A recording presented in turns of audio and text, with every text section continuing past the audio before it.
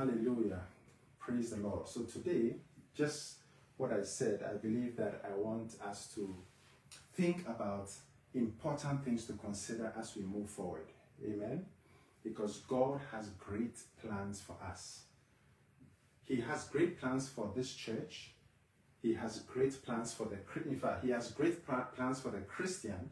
Every Christian, God has great plans for every Christian. But it depends on the Christian to allow God to let his great plans come to pass. Amen. So God's great plans can come to pass depending on whether we allow him.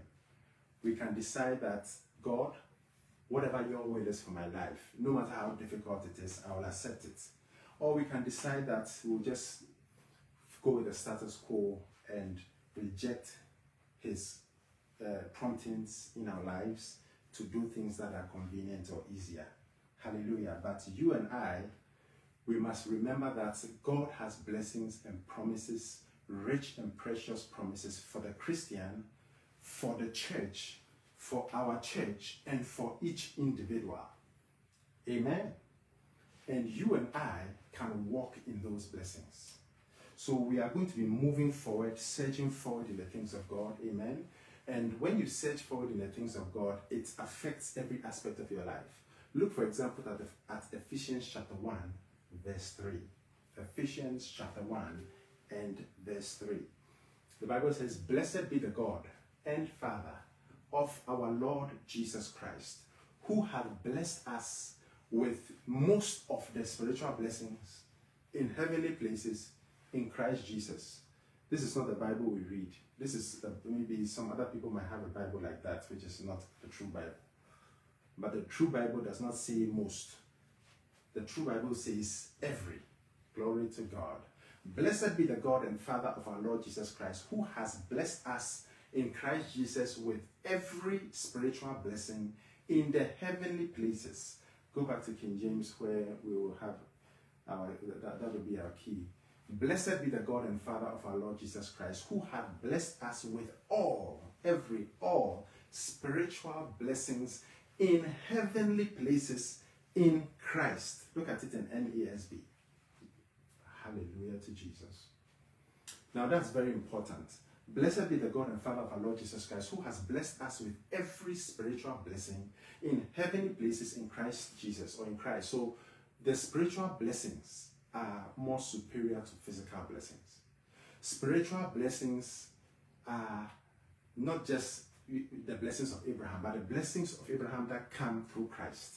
So it's the blessings of Abraham, good health, long life, all the spiritual blessings. But remember that spiritual blessings, forgiveness of sins, righteousness, peace, joy, Jesus, I mean, there are so many. It's a lot of spiritual blessings. That's why the Bible doesn't say with the spiritual blessings, but every.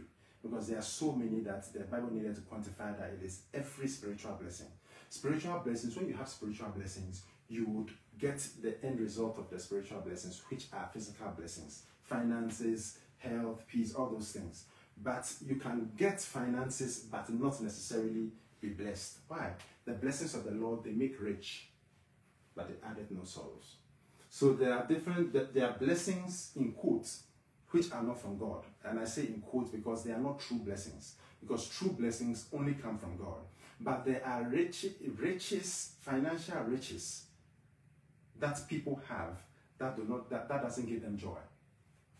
That's why Jesus said the man's life does not consist of the abundance of the things that he possesses.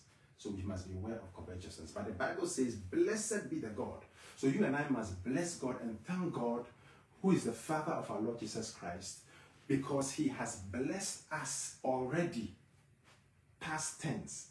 He has already blessed us with every spiritual blessing in heavenly places in Christ Jesus. So if he has already blessed us, why are many Christians not walking in victory? Why are many Christians not walking in the spiritual blessings? Because remember that spiritual blessings are higher ranking than physical blessings. Because you can have physical blessings but not have spiritual blessings. But when you have spiritual blessings, physical blessings will attach themselves to it. Amen.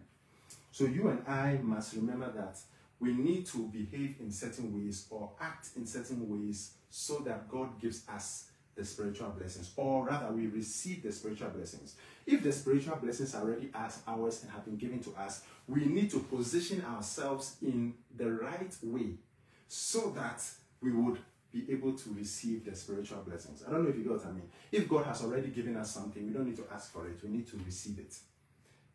The Holy Ghost was given to us, the early day church. It was already given. So that's why the Bible didn't say they begged God for the Holy Ghost. The Bible says, and they received the Holy Ghost. And they received the Holy Ghost. When something has been given to you, you receive it or reject it, or you don't stretch your hands because you don't know it exists. So the question is, are you and I ready and allowing ourselves to stretch forth our hands to receive the spiritual blessings God has given to us? Hallelujah. So what are some of the important things to consider as we move on in life? There are very important keys. Number one, I believe we know already, but it's very, very important. We must love God. Love God. It's something that we must always remember, to love God and love each other. Look at John 13, 34 and 35. John chapter 13, verse 34 and 35. You and I must love God. If we love God, we have done the best thing we can ever do. There is nothing greater than loving God and loving our neighbor. Nothing you and I can do in church. Think about it. Nothing you and I can do in church. There are many people who are trying their best to do so many things. And in doing that, they are not walking in love, because they feel that they know more than the Bible. So they are not walking in love, and they are focusing on certain things. They are focusing so hard on certain things that they have missed the commandments. And because of that, when they get to heaven, they'll be surprised that the rewards they thought they will get, they will not get. Because Jesus didn't say the greatest commandment is X or Y. No. The greatest commandment is simple. Love God and love your neighbor. But let's look at the second commandment. John 13:34 says, a new commandment I give unto you, that ye love one another as I have loved you, that ye also love one another. Meaning, I've given you a new commandment, or I have explained the commandment I've already written long time ago. Because this new commandment just means I'm explaining to you what the commandment of God is all about. Because this new commandment was already in the Old Testament. Love your neighbor as yourself, for I am the Lord. A new commandment I give unto you, that ye love one another. So number one, love one another. Now, the way I've loved you, you should love one another the same way. So love one another, and love one another the way I have loved you. Verse 35. By this, not by the things many people are doing, but by this. Not by criticizing or pulling people down or judging people. No, but by this. I remember I used to go on outreach, and when I go on outreach, there was even a pastor's child once, and a number of people who were in church who said they don't believe in church any longer. I said, why? Because people judge them in the churches they attended. These are people who I've never met before. They were in churches somewhere in Minnesota or in different parts of the country. And they said that they don't believe in church anymore because the people in the church they were in judged them, criticized them, and said all sorts of things against them. People lied on them, so many things. And that's all we hear. I remember there was a time I was with my boss. His car was at the mechanic, so he asked me to give him a ride home.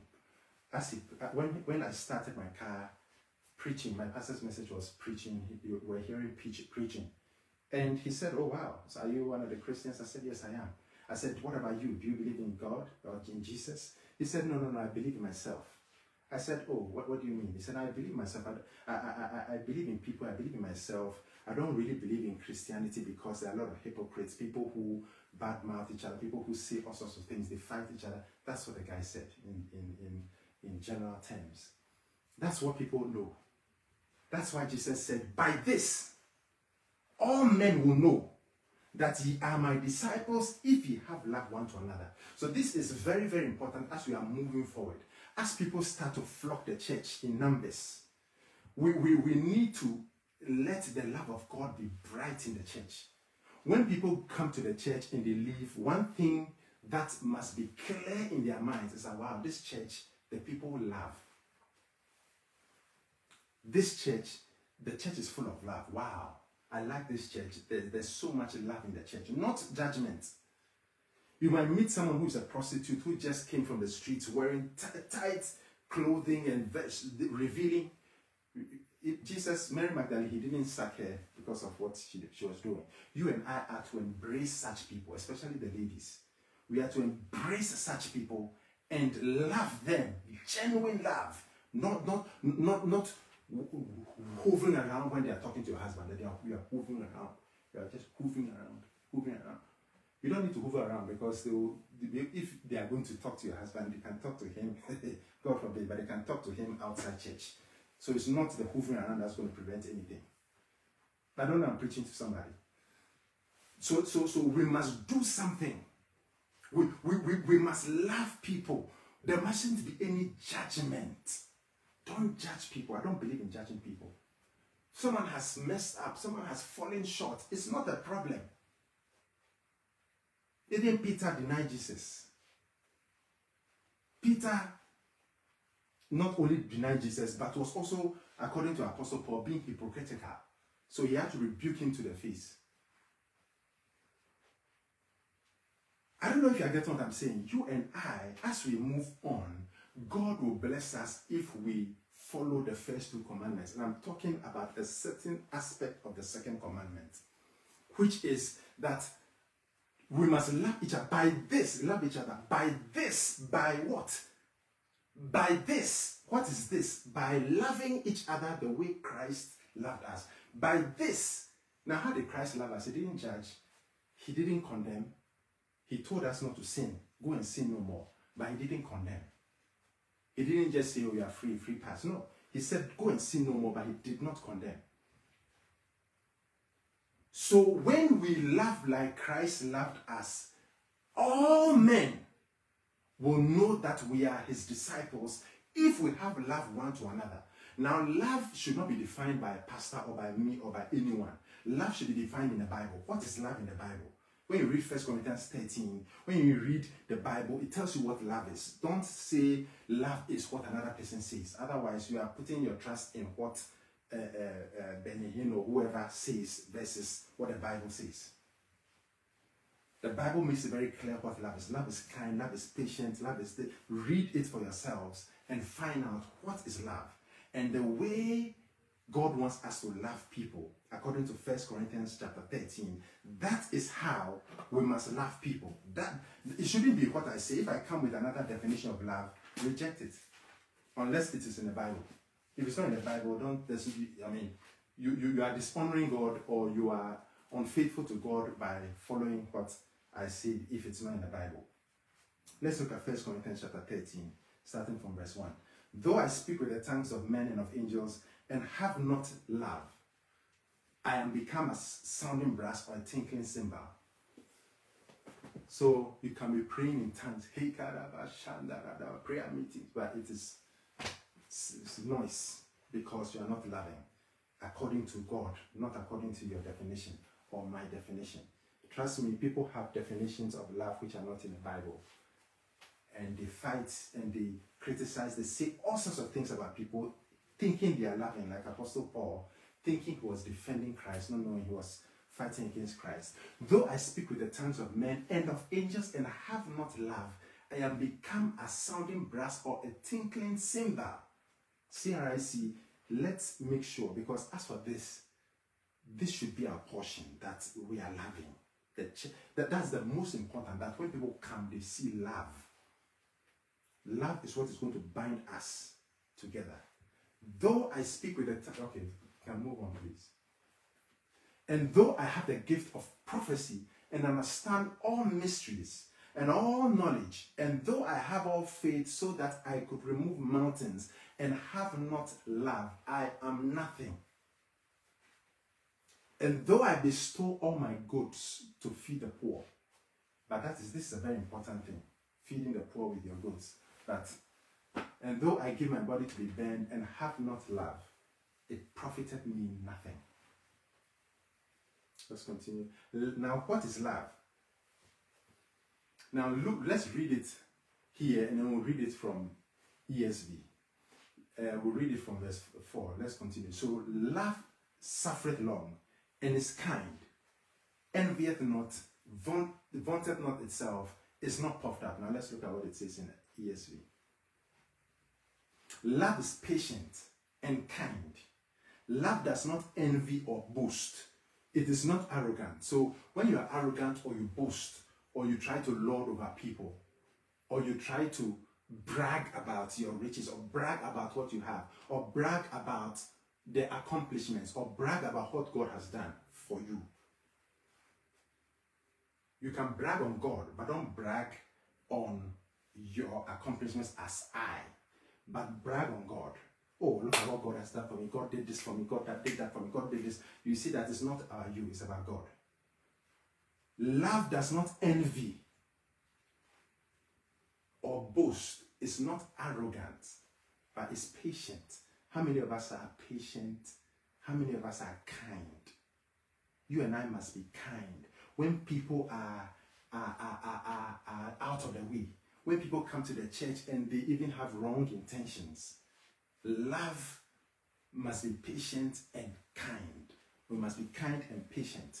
We must not just accept anything because we are loving, but we must be patient and we must be kind to people, even if they are not kind to us. Continue. Love is not rude. Love is not what? Rude. It does not insist on its own way. It is not irritable or resentful. This is love. This is God's definition, not my definition or another person's definition or your definition. Continue. It does not rejoice at wrongdoing, but rejoices with the truth. Now, it does not rejoice when something wrong has happened. When someone is suffering for their wrongdoing. Yes, someone did wrong, they made a mistake. And you see, this person, we thought as much, we are waiting for this to happen. That's not of God, that's of the devil. You see, they were waiting, we're waiting, look at it, it happened, just like we said. That's what the devil does with his demons. He always says that, you see, look at what happened. This Christian, you see what happened to him, he fell. That's what the devil does. So you and I must not be like the devil too. Be happy at wrongdoing or people who are suffering or people who are doing wrong, but rejoices with the truth. Rejoices with the truth of God's word. When God's word is preached or someone defends God's word, someone defends the truth, someone is preaching the truth, someone is walking in the truth is magnified, then the person rejoices. Not in misrepresentation of the truth. I don't know if you get what I'm saying. It's very, very important because as we are here, trust me, we will get to the point where these things will apply to us. All of us. I don't know if you are hearing what I'm saying. If you are, just give me a wave. If you are understanding, it applies to you and I. All these will apply to us. Let's go back to verse 5. Or no, verse 4. You and I, there will be times in the church, as the church grows, we will need to walk in patience and kindness. We will be tempted not to be patient with some people. Not only in the church, but even in our own lives and our people around us. And we will be tempted not to be kind. We will be tempted to envy. We will be tempted to boast and be arrogant. Verse 5, very important. We will be tempted to be rude. And we will be tempted to insist on our own way. No, this is my way. No, I insist. This is what I'm going to do. I have to do it this way. It is not irritable or resentful. Of course, if you are insisting on your way because God said it, if you don't do it, you are disobeying God. So if God is telling you to do something, you better insist and keep insisting, but just make sure it's God. Verse 6. You and I must not rejoice in wrongdoing, but rejoice in the truth. Verse 7. We must bear all things. We must endure difficulty. We must endure all things that are laid on us by people. What am I saying? I'm saying that the Bible says you don't need to say it, but 1 Peter chapter 2, verse 20 to 24, the Bible says that Jesus, even though he did not sin, he was threatened, he was insulted, he was reviled, but he did not retaliate, but suffered and committed himself to the one who judges righteously. So he was doing this for an example to us. What is the point of being enduring suffering or beating when you did wrong? But when you didn't do wrong and you are beaten, you are insulted, it is good. Also, the Bible says, yea, for they that shall live godly in Christ shall suffer persecution. So as persecution is going on because you are living godly in Christ, you should bear it. I don't know that I'm preaching to you. Let me get that verse.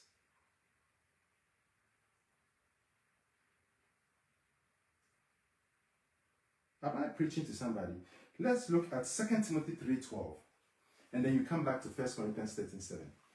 2 Timothy 3:12. Indeed, all who desire to live a godly life in Christ Jesus will be persecuted. Will be persecuted. Hallelujah. So go back to 1 Corinthians 13, 7. You and I must bear it. Bear all things. And not only bear all things, but believe all things. So far as in the Bible, believe it. Believe all things. Hope all things and endure all things. That is love.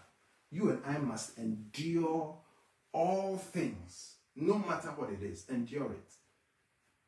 If you have to suffer for Christ, endure it. Love never fails.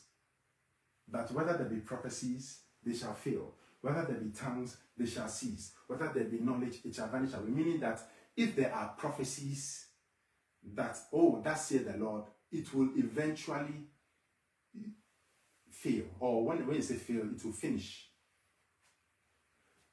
Do you believe it? Prophecies will finish. Tongues will cease. Knowledge will also vanish away. Why? Let's look at it in NLT. Verse 13, verse 8, and I'll tell you why. Love will last forever, but prophecy and speaking in other languages and special knowledge will all disappear. Why? When you are in heaven, prophesying about what in heaven?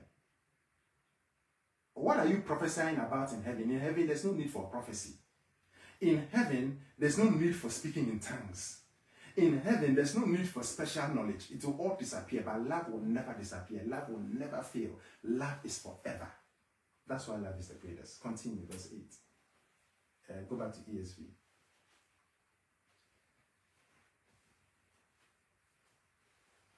Okay. For we know in part, and we prophesy in part. But so long as we are here, prophecies will continue. But when the perfect comes, the partial will pass away. Verse 11. When I was a child, I spoke like a child, I thought like a child, I reasoned like a child.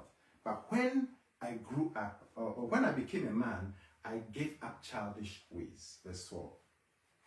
For now we see in a mirror dimly, but then face to face, now I know in part. Then I shall know fully. Then I shall know fully, even as I have been fully known. Not yet, but then. Verse 13.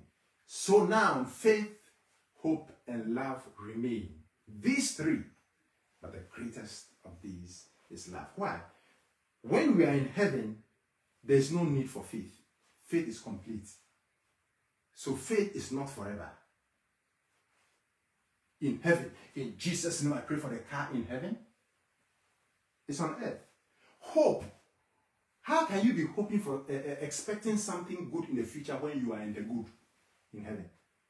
But love will always be around because we will continue to see the love of God and Christ just beaming through them, beaming through God to us. That one is forever. That's why the greatest is love. And that's why it's only those who love who would rule, or rather who would be blessed. What do you think?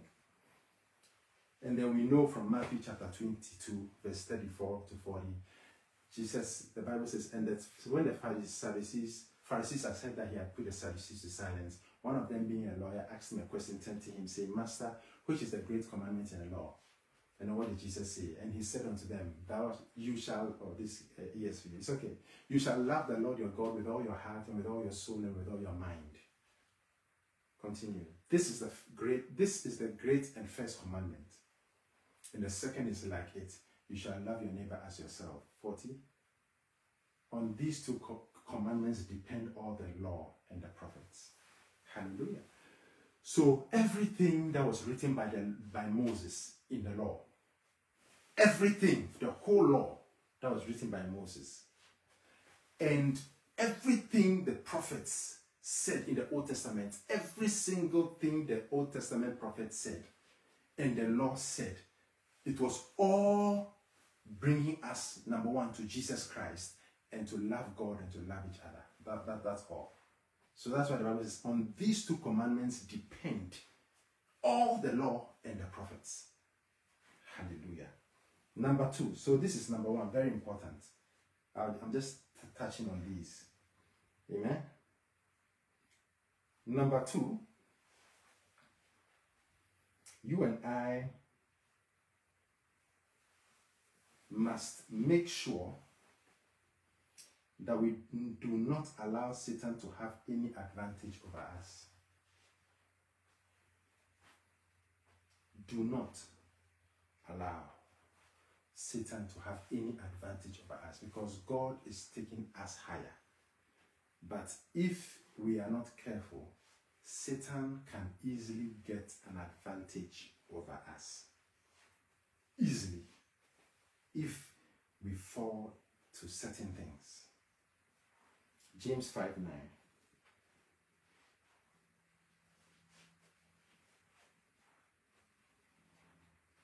Use NLT first.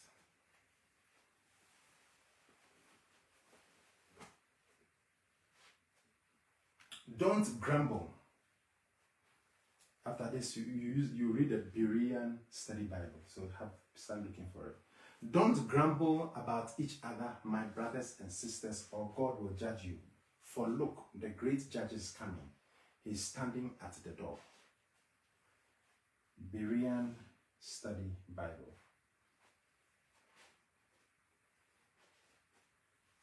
Okay, I'll read it. Do not complain about one another, brethren, so that you will not be judged. Look, the judge is standing at the door. Now we know this verse, but this verse is telling us that we mustn't complain about each other, family members. Don't complain about Christians. For your fellow Christians, don't complain. Just go straight to the person and tell them. Just go straight to the person. Jesus said, let me just show you something. Look at Luke 17. We'll read it later on if we have time. But look at Luke 17, verse 3 and 4. And then we come back to James. Take heed to yourselves. If thy brother trespass against thee, rebuke him. And if he repents, forgive him. But that word rebuke doesn't mean go and fight and start shouting. No. It means tell the person, that the brother or sister, that look, you've offended me. I'm offended. You did A, B, C, D. You go back to verse. Yeah, good. And if the brother or sister repents, then you forgive. But many Christians don't say it. And they keep it in. And then it turns into bitterness, malice. And then they start to betray each other, offend each other. But what they don't do, which they should do, is that they should go to the person. And if you repent, forgive him. Verse 4. No, in fact, before verse 4, look at this in NLT. I am warning you, if anyone, you see, look at this. I am warning you, Jesus. If another believer sins, rebuke him. Then if he repents, forgive him. Look at it in NIV. So watch yourselves. If your brother sins, rebuke him. But remember that sins against you. And if he repents, forgive him. Because you are not supposed to forgive someone who, if someone has gone to sin against God, and you are going to forgive that person. No. It's God who forgives, but you can forgive someone who has offended you. Now look at ESV. You don't have Berean study, that's fine. ESV. Pay attention to yourselves. If your brother sins, rebuke him, and if he repents, forgive him. Now go back to King James and let's continue. Take heed to yourselves. If thy brother trespass against thee, rebuke him, and if he repent, forgive him. Verse 4. And if he trespass against thee 7 times in a day, and 7 times in a day turn again to thee, saying, I repent, thou shalt forgive him. So it's, now go back to James. Is it, hallelujah? James 5:9. So what does it mean? It means there's no excuse to just be grumbling and complaining about each other instead of telling the person that they have offended you. Why? Because the judge is standing behind the door, ready to condemn thee, the one who is grudging. Do not grudge against another, brethren. Otherwise, you will be condemned. Behold, the judge standeth before the door.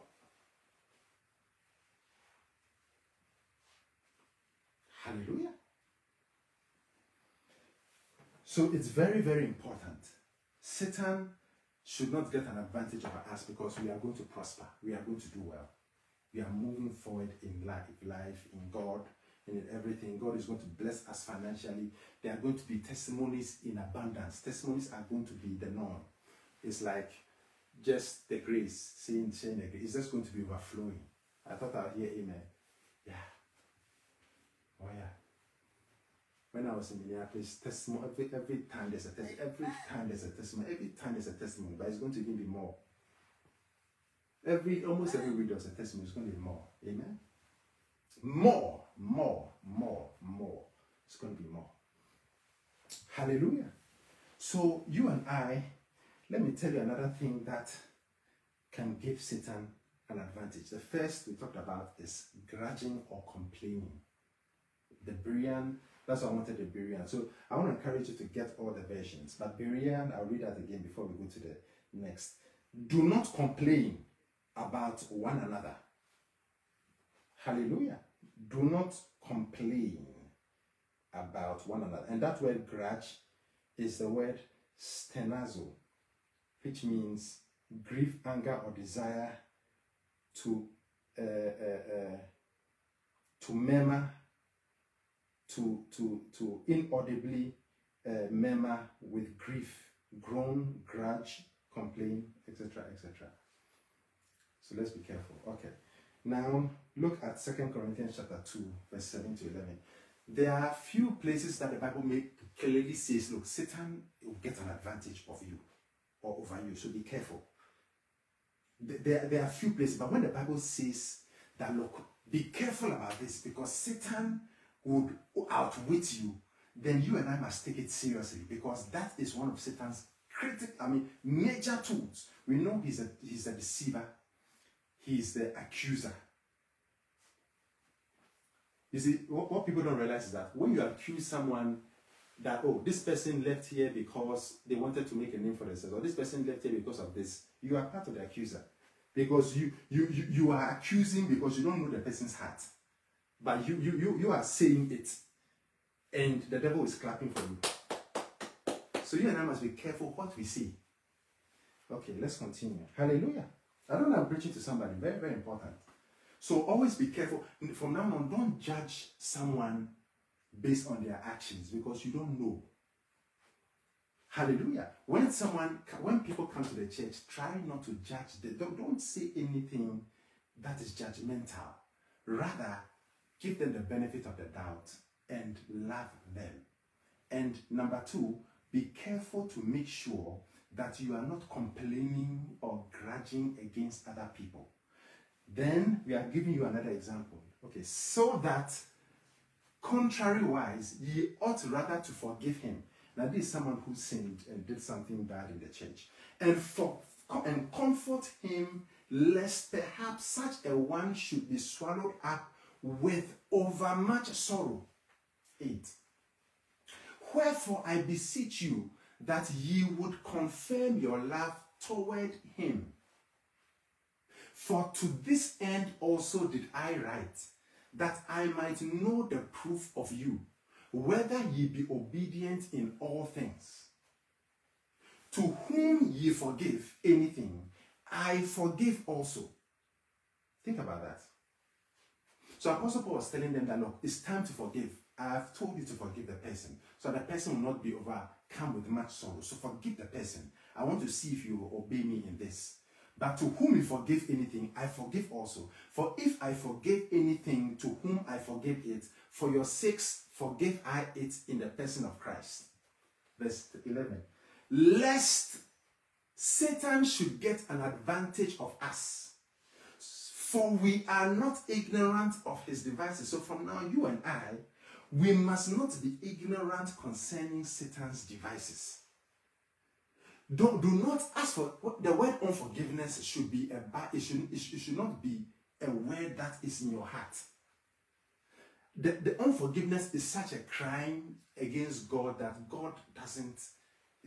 I mean, he doesn't like it, and Satan knows it.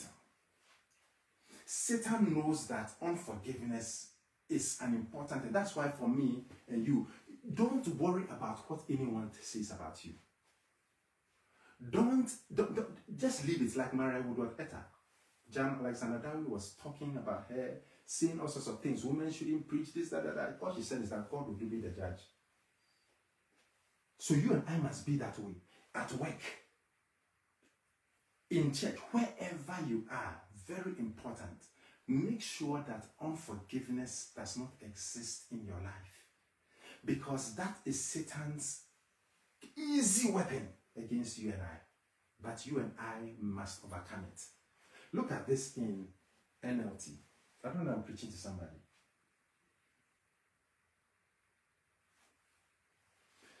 So that Satan will not outsmart us. I don't think any of us who are listening want Satan to outsmart us. Satan should not be able to outwit or outsmart us or get an advantage over us. Because remember that you are in a war. So when you are in a war and your enemy has gotten an advantage or gained an advantage over you, then you can easily become the underdog. Is that right? You can easily become the one who is being pursued or the one who is at the lower end because Satan has gotten an advantage over you. God forbid. So how do you prevent that? Make sure, now this had to do with someone who has sinned in the church. Maybe he had done something terrible, whether maybe messed up or stolen or did something bad to the people at the church at Corinth. And Apostle Paul was saying that yes, you've exorcised him, but it's now time to bring him back. Forgive him so that he doesn't fall into so much sorrow that he's destroyed. But bring him back, restore him, forgive him, so that Satan does not outwit us, for we are not ignorant concerning his devices. Unforgiveness is a bait of Satan.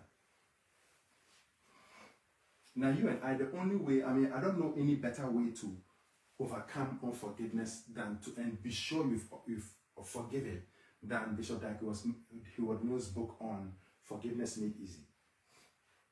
So I want to encourage you to get the book. Hallelujah. You can go on Amazon, get the book. Hallelujah. You don't have I'm sure very soon we'll have a bookshop.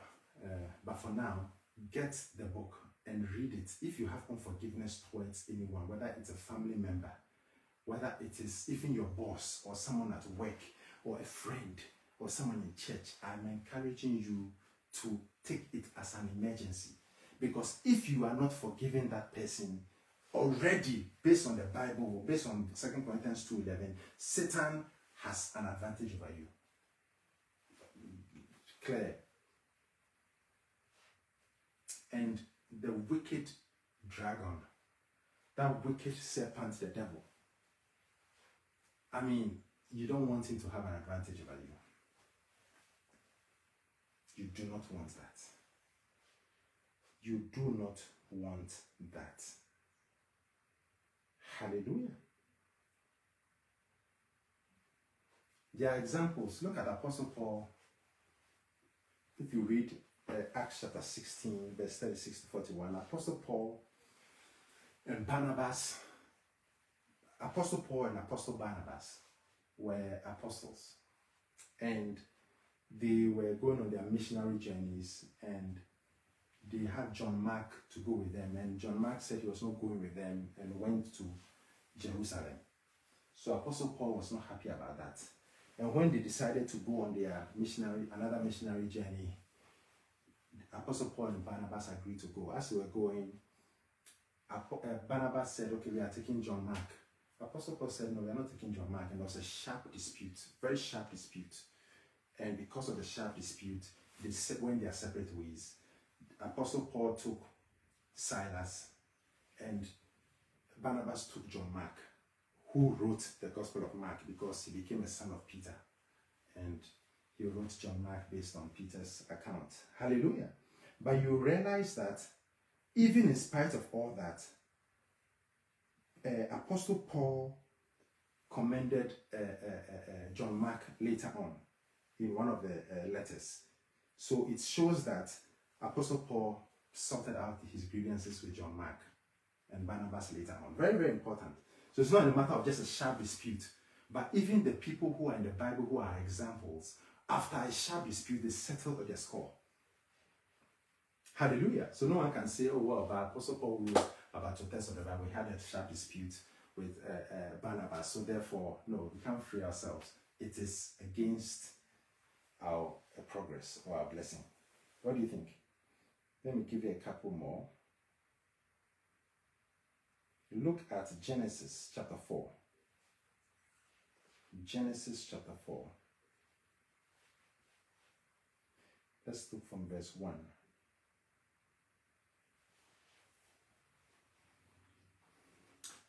And Adam knew Eve, his wife, and she conceived and bare Cain, and said, I have gotten a man from the Lord. And she again bare his brother Abel. And Abel was a keeper of sheep. Well, time is up, but I'll finish shortly. But Cain was a tiller of the ground. And in the process of time, it came to pass that Cain brought of the fruit of the ground an offering unto the Lord. And Abel, he also brought of the firstlings of his fruit and of the fat thereof. And the Lord had respect unto Abel and to his offering. Wait here.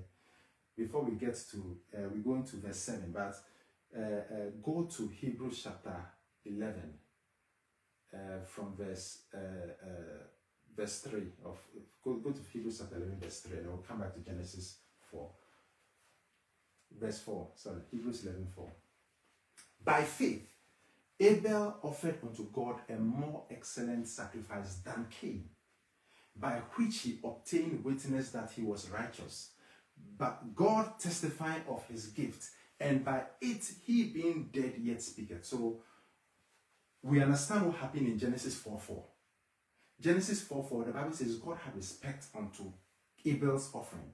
Now Hebrews chapter 11 verse 4 tells us why God had more respect unto Abel's offering. By faith, Abel offered unto God a more excellent sacrifice than Cain. So it means that when you and I are even sacrificing for God, we are sacrificing to serve God or sacrificing financially or in any way, and we sacrifice in faith, God respects our sacrifice.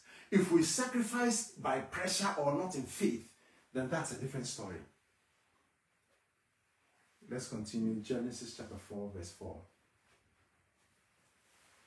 And Abel, he also brought of the firstling of his fruit, of his flock, and of the fat thereof, and the Lord had respect unto Abel and to his offering. Verse 5.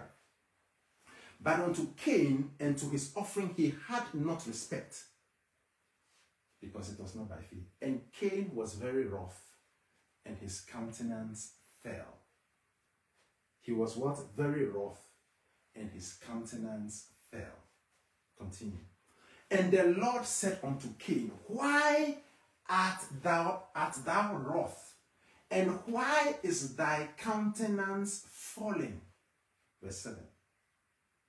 If thou doest well, shall thou not be accepted? Meaning that if you do well, if you offer an acceptable sacrifice, it will be accepted. So don't be angry. Just offer another sacrifice, but just make sure that it is acceptable to me.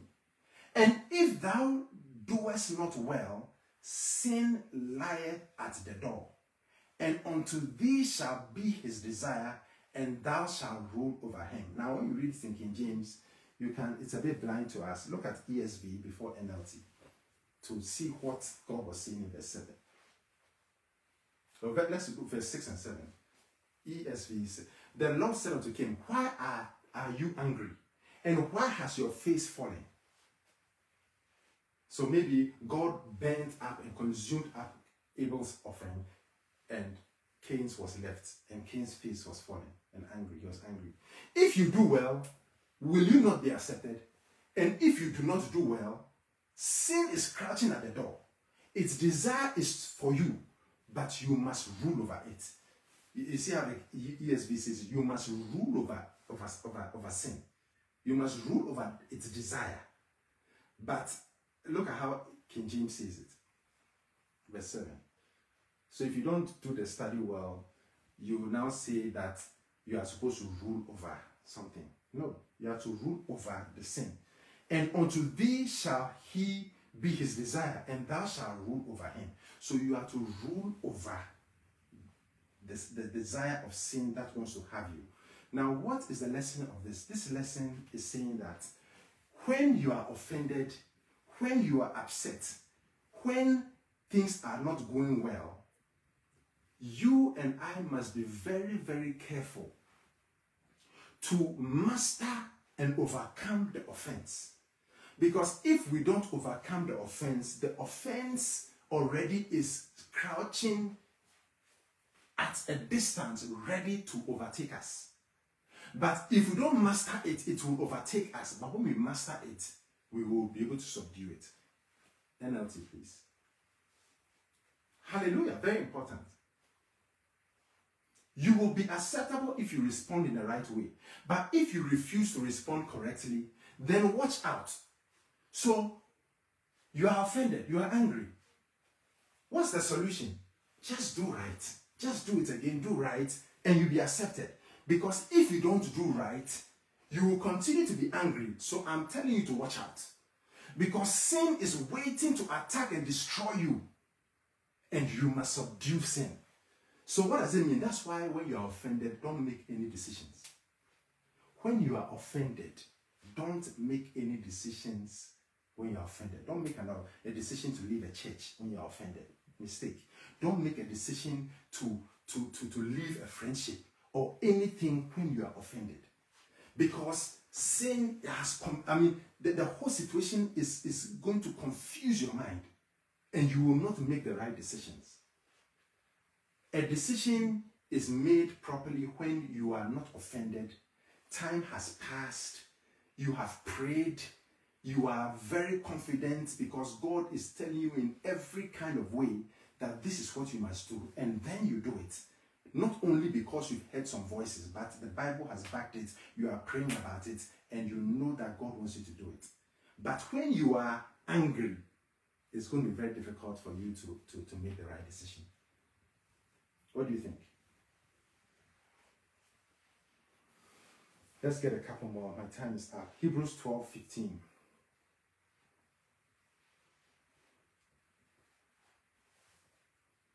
Hebrews 12:15. Let's use NLT here.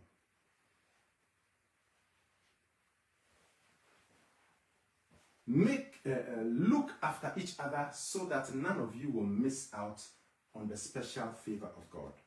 Watch out that no bitter root of unbelief rises up among you, for whenever it springs up, many are corrupted by its poison. ESV.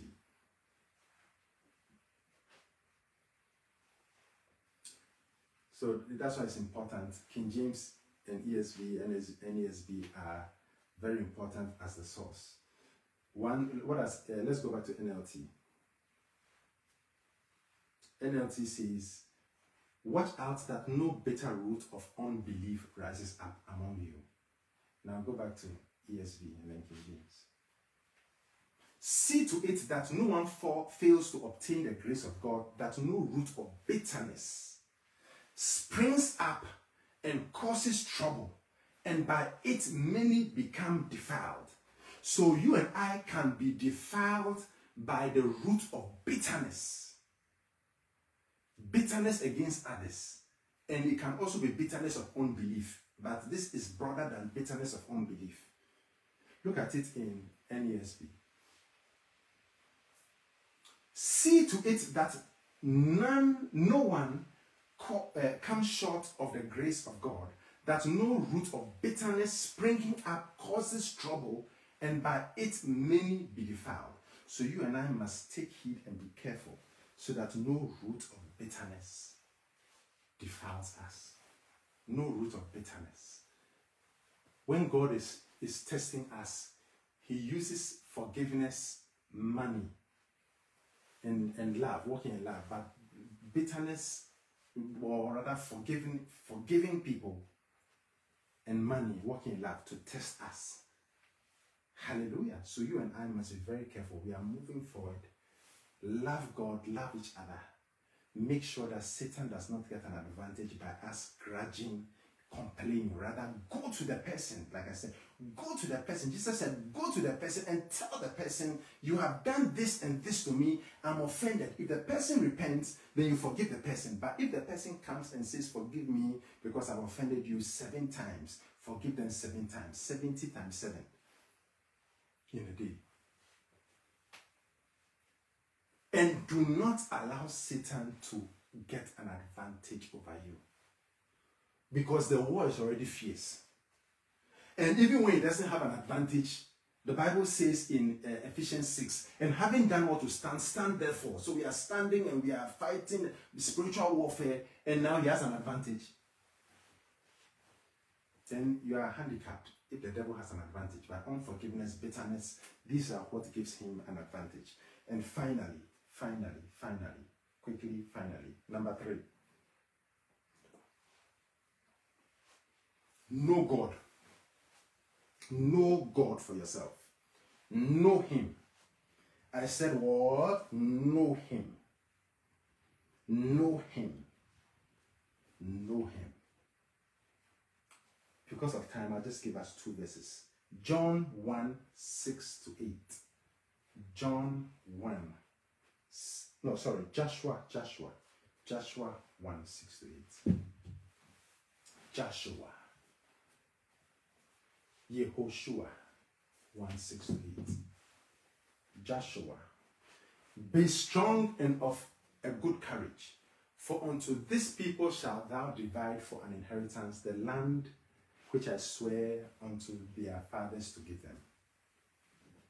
Only be thou strong and very courageous, that thou mayest observe to do all the law which Moses my servant commanded thee, to turn not from it to the right hand or to the left, that thou mayest prosper whithersoever thou goest. Before we continue, I've come to see that there is a distinction between those who seek diligently to hear the voice of God and to follow it like Abraham and all those people did, and those who are afraid to do it.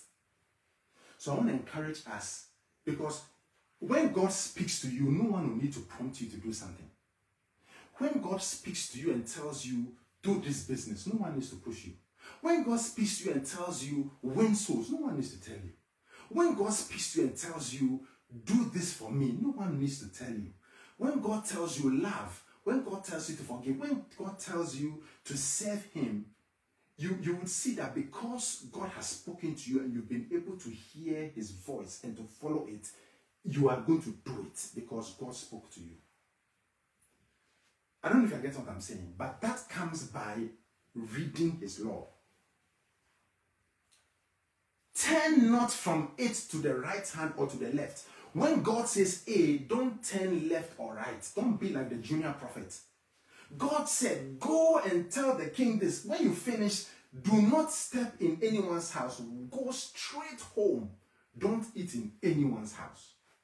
Many people told the junior prophet, come to my house. The junior prophet said, no, I'm not coming. God said I shouldn't come. Then a senior prophet came to him and said, I'm going to come and eat. He said no. God said no. Then he said, thus saith the Lord. He lied. And then the junior prophet went to eat. As the junior prophet was eating the chicken, he took a bite of the chicken. As he was eating the chicken, then the person who lied to him said, thus saith the Lord. And the Spirit of the Lord actually spoke to him and said, you disobeyed me. Imagine how angry the junior prophet would be. You lied to me, and now you are being, the prophecy has really come, and you are telling me that I disobeyed God and I'll die. So the God said, don't turn to the left or to the right. When the Bible says A, let it be A. When the Bible says B, let it be B. That is going to distinguish between you and I and other Christians. When you know that God said this and it is in line with the word of God. If it's not in line with the word of God, then it might not be God. Make sure you have more than 2-3 scriptures backing what you are doing.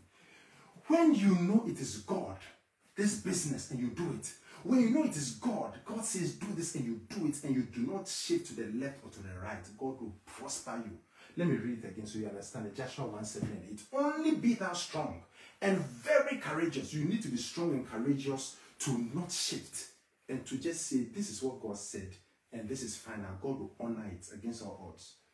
That thou mayest observe to do according to all the law, which Moses my servant commanded thee. Turn not from it to the right or to the hand or to the left, that thou mayest prosper whithersoever thou goest. You prosper when you do not shift left or right from what God said. And we are not going to mystical to God said. No, because the devil can also do that. The devil can come like an angel of light and say, go to this direction. No. But when you get a voice that says, go to this direction, then you use the Bible to determine who is speaking. Not just one verse, not just 2 verses, multiple verses. And when you have the amount of 2 or 3 witnesses, every word will be established. Then you know who is speaking to you. Verse 8. This book of the law shall not depart out of thy mouth, but thou shalt meditate therein day and night, that thou mayest observe to do all that is written therein. For then thou, remember, thou shalt make thy way prosperous. Who will make thy way prosperous? You will make your way prosperous. Because God will give you the ability and the power to obtain wealth. Then you will have good success. So you see that when you followed God, then God will give you the power to obtain wealth. And you yourself, what you do, because of God's help, will make you prosperous. And you will have good success. Why? Because you followed what God said. When Abraham was following God, the Bible says he followed the voice of the Lord. And God said, you've obeyed me. You are faithful to me. You are a man of faith, because when I spoke to your heart, when I spoke, you heard it, and it was in line with the word of God, and you took it, and nothing moved you. Am I preaching to someone? Then what will be the result? Just for time's sake, Daniel 11:30-32. Glory to God. Hallelujah. Daniel chapter 11, verse 32. You and I will be distinguished. Ladies and gentlemen, CRIC, we will be distinct. There will be a clear difference when you follow God. All the people in the Bible who followed what God said, God made them different, because it is not easy to follow the voice of God. And not just the voice of God in terms of ministry, but in terms of even business, whatever you are going to do, whatever it is, where you will be, what you are going to do, everything, when God says A. I've made certain decisions. Even there was a camp I was in, I made a decision that from that time, there's a certain type of job I'm not going to get again. After that time, I said, I'm moving to a certain place. And I mean, That's what I'm saying. That, and it's amazing. Let me tell you, let me say this before we go to Daniel 11:32. I remember, I believe that God wanted me to move to DFW. I've been working for 3 years, applied for work, no job in DFW, not a single job. For 3.5 years, I apply. Then, I'll go back to Daniel 11:30. I'm closing with that. I applied, nothing at hand. And then, it's like God spoke to me. It's time, move. I didn't have a job. I didn't have a job in DFW, but I knew God said go. So I had to register with Uber and all these different places so that I'll be able to sustain myself whilst waiting on God to see what God will do. 3.5 years, no job. God says go. Then I resign. I leave and I go to DFW. And then I can't remember that it was 2 months or so. Then the job started to flow in DFW. Started to flow at will. And then I got the kind of job I was looking for, which I couldn't get in where I was. The kind of job that I told God, or I believe God wanted me to get, so that I can be free to serve God. I was able to get that kind of job only when I made that decision to leave Cleveland. The voice of the Lord. I said, what? The voice of the Lord. So was it the voice of God? 3.5 years, not a single.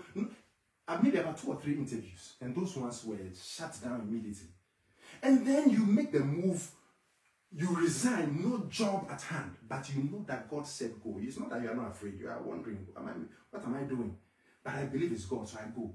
And I go to DFW, 2 months or so, 2-3 months max. Then they start to flow at will, the jobs.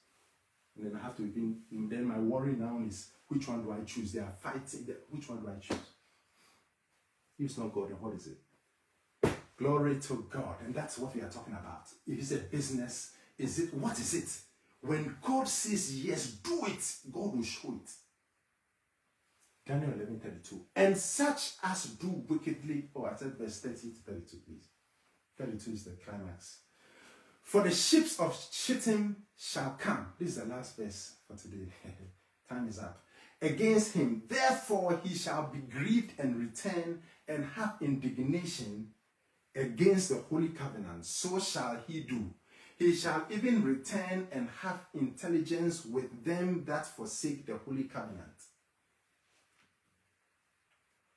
And arms shall stand on his path, and they shall pollute the sanctuary of strength, and shall take away the daily sacrifice, and they shall place the abomination that maketh desolate. Now, this abomination that maketh desolate, I've preached on 21 reasons why it must not be left behind. This one happened in history with Antipas, also one of these guys who overtook the Judea area, and he took over and prevented sacrifice and slaughtered a pig at the temple and desecrated the temple. That is what we call the abomination that maketh desolate, which will cause God to leave the temple. Now, this happened in history, not too long before Jesus' time, and it will happen again when the Antichrist comes. This one is another story altogether, but this is talking about when Judas Maccabees and all those people revolted. It's a whole thing. But verse 32, let's continue. Glory to God. And such as do wickedly against the covenant shall he corrupt by flatteries. But the people who, glory to God. I said, but the people that do know their God shall be strong and do exploits. NESB says, and the people that do know their God, what does it say in NESB? They shall take action. NESB, they shall take action. The people who don't know their God will display strength and take action. I see you taking action. I said, I see you taking action, but that comes by knowing God. When you know God, you will hear his voice. You will heed to him. You will be a can-do man. You will be a can-do woman.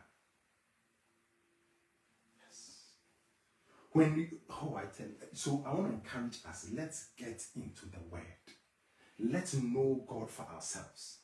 The Bible cannot be broken so long as you know God. So long as you know God, you know his power, you know his strength, you are guaranteed to display strength. You are guaranteed to take action. You will do exploits. The people who don't know their God, they shall wax strong. I said, I see you waxing strong. I see you displaying strength and taking action. May you take action. May you take action. May you do exploits because you know your God. Because you know your God. Hallelujah. I see people, everyone who is listening to me, who is receiving this well. I see you displaying strength, taking action, doing exploits for Jesus. Exploits for Jesus, whether it's not only in ministry, but financially in every aspect of your life. You will display strength. You will take action. Hallelujah. Shall we pray? Father God, we bless your name and worship you. We thank you for your word. We thank you for the grace to love you and love each other. The grace to forgive and not be grudging. Not to give Satan an advantage. And the grace to know you and to display strength and to take action. Father God, we bless your holy name and worship you. In Jesus' name, amen. If you are watching and you don't know Jesus Christ as your Lord and Savior, if you know in your heart that if you die today, you do not know whether you will go to heaven or hell, but you want Jesus Christ to be the Lord of your life, you want him to save you, you want him to wash you as white as snow, then I want to pray with you. If you want Jesus, if you want your sins forgiven, I want you to repeat after me. The Bible says that we must confess Jesus as Lord and that God raised him from the dead after he died for our sins, and we will be saved. All you need to do is to believe that Jesus died for your sins, his blood was shed for your sins, and God raised him from the dead. You are saved then. Shall we pray? Repeat after me if you want Jesus Christ. Heavenly Father, I come to you in the name of Jesus Christ. I confess that Jesus Christ is Lord. I believe that he died on the cross for my sins and his blood was shed for my sins. I believe that God raised him from the dead. Lord Jesus, please come into my heart and come into my life. Please forgive me for all my sins and cleanse me from all unrighteousness. From today, I belong to Jesus Christ. Thank you, Lord Jesus, for saving me. In Jesus' name I pray, amen. If you've prayed this prayer or you've rededicated your life to Christ, God has forgiven you of your sins. You are washed as white as snow, and your sins are forgiven. Father God, we pray for those who have given their lives to you, Lord Jesus. We pray that you keep and preserve them in the name of Jesus. Amen. God bless you. And for those watching, I want to say God bless you. May God keep you. May God preserve you. May God watch over you. May God deliver you. May God keep and preserve you. May God's blessings, which maketh rich and addeth no sorrows, be your portion. In Jesus' name. God bless you. Shalom, shalom. Till next time.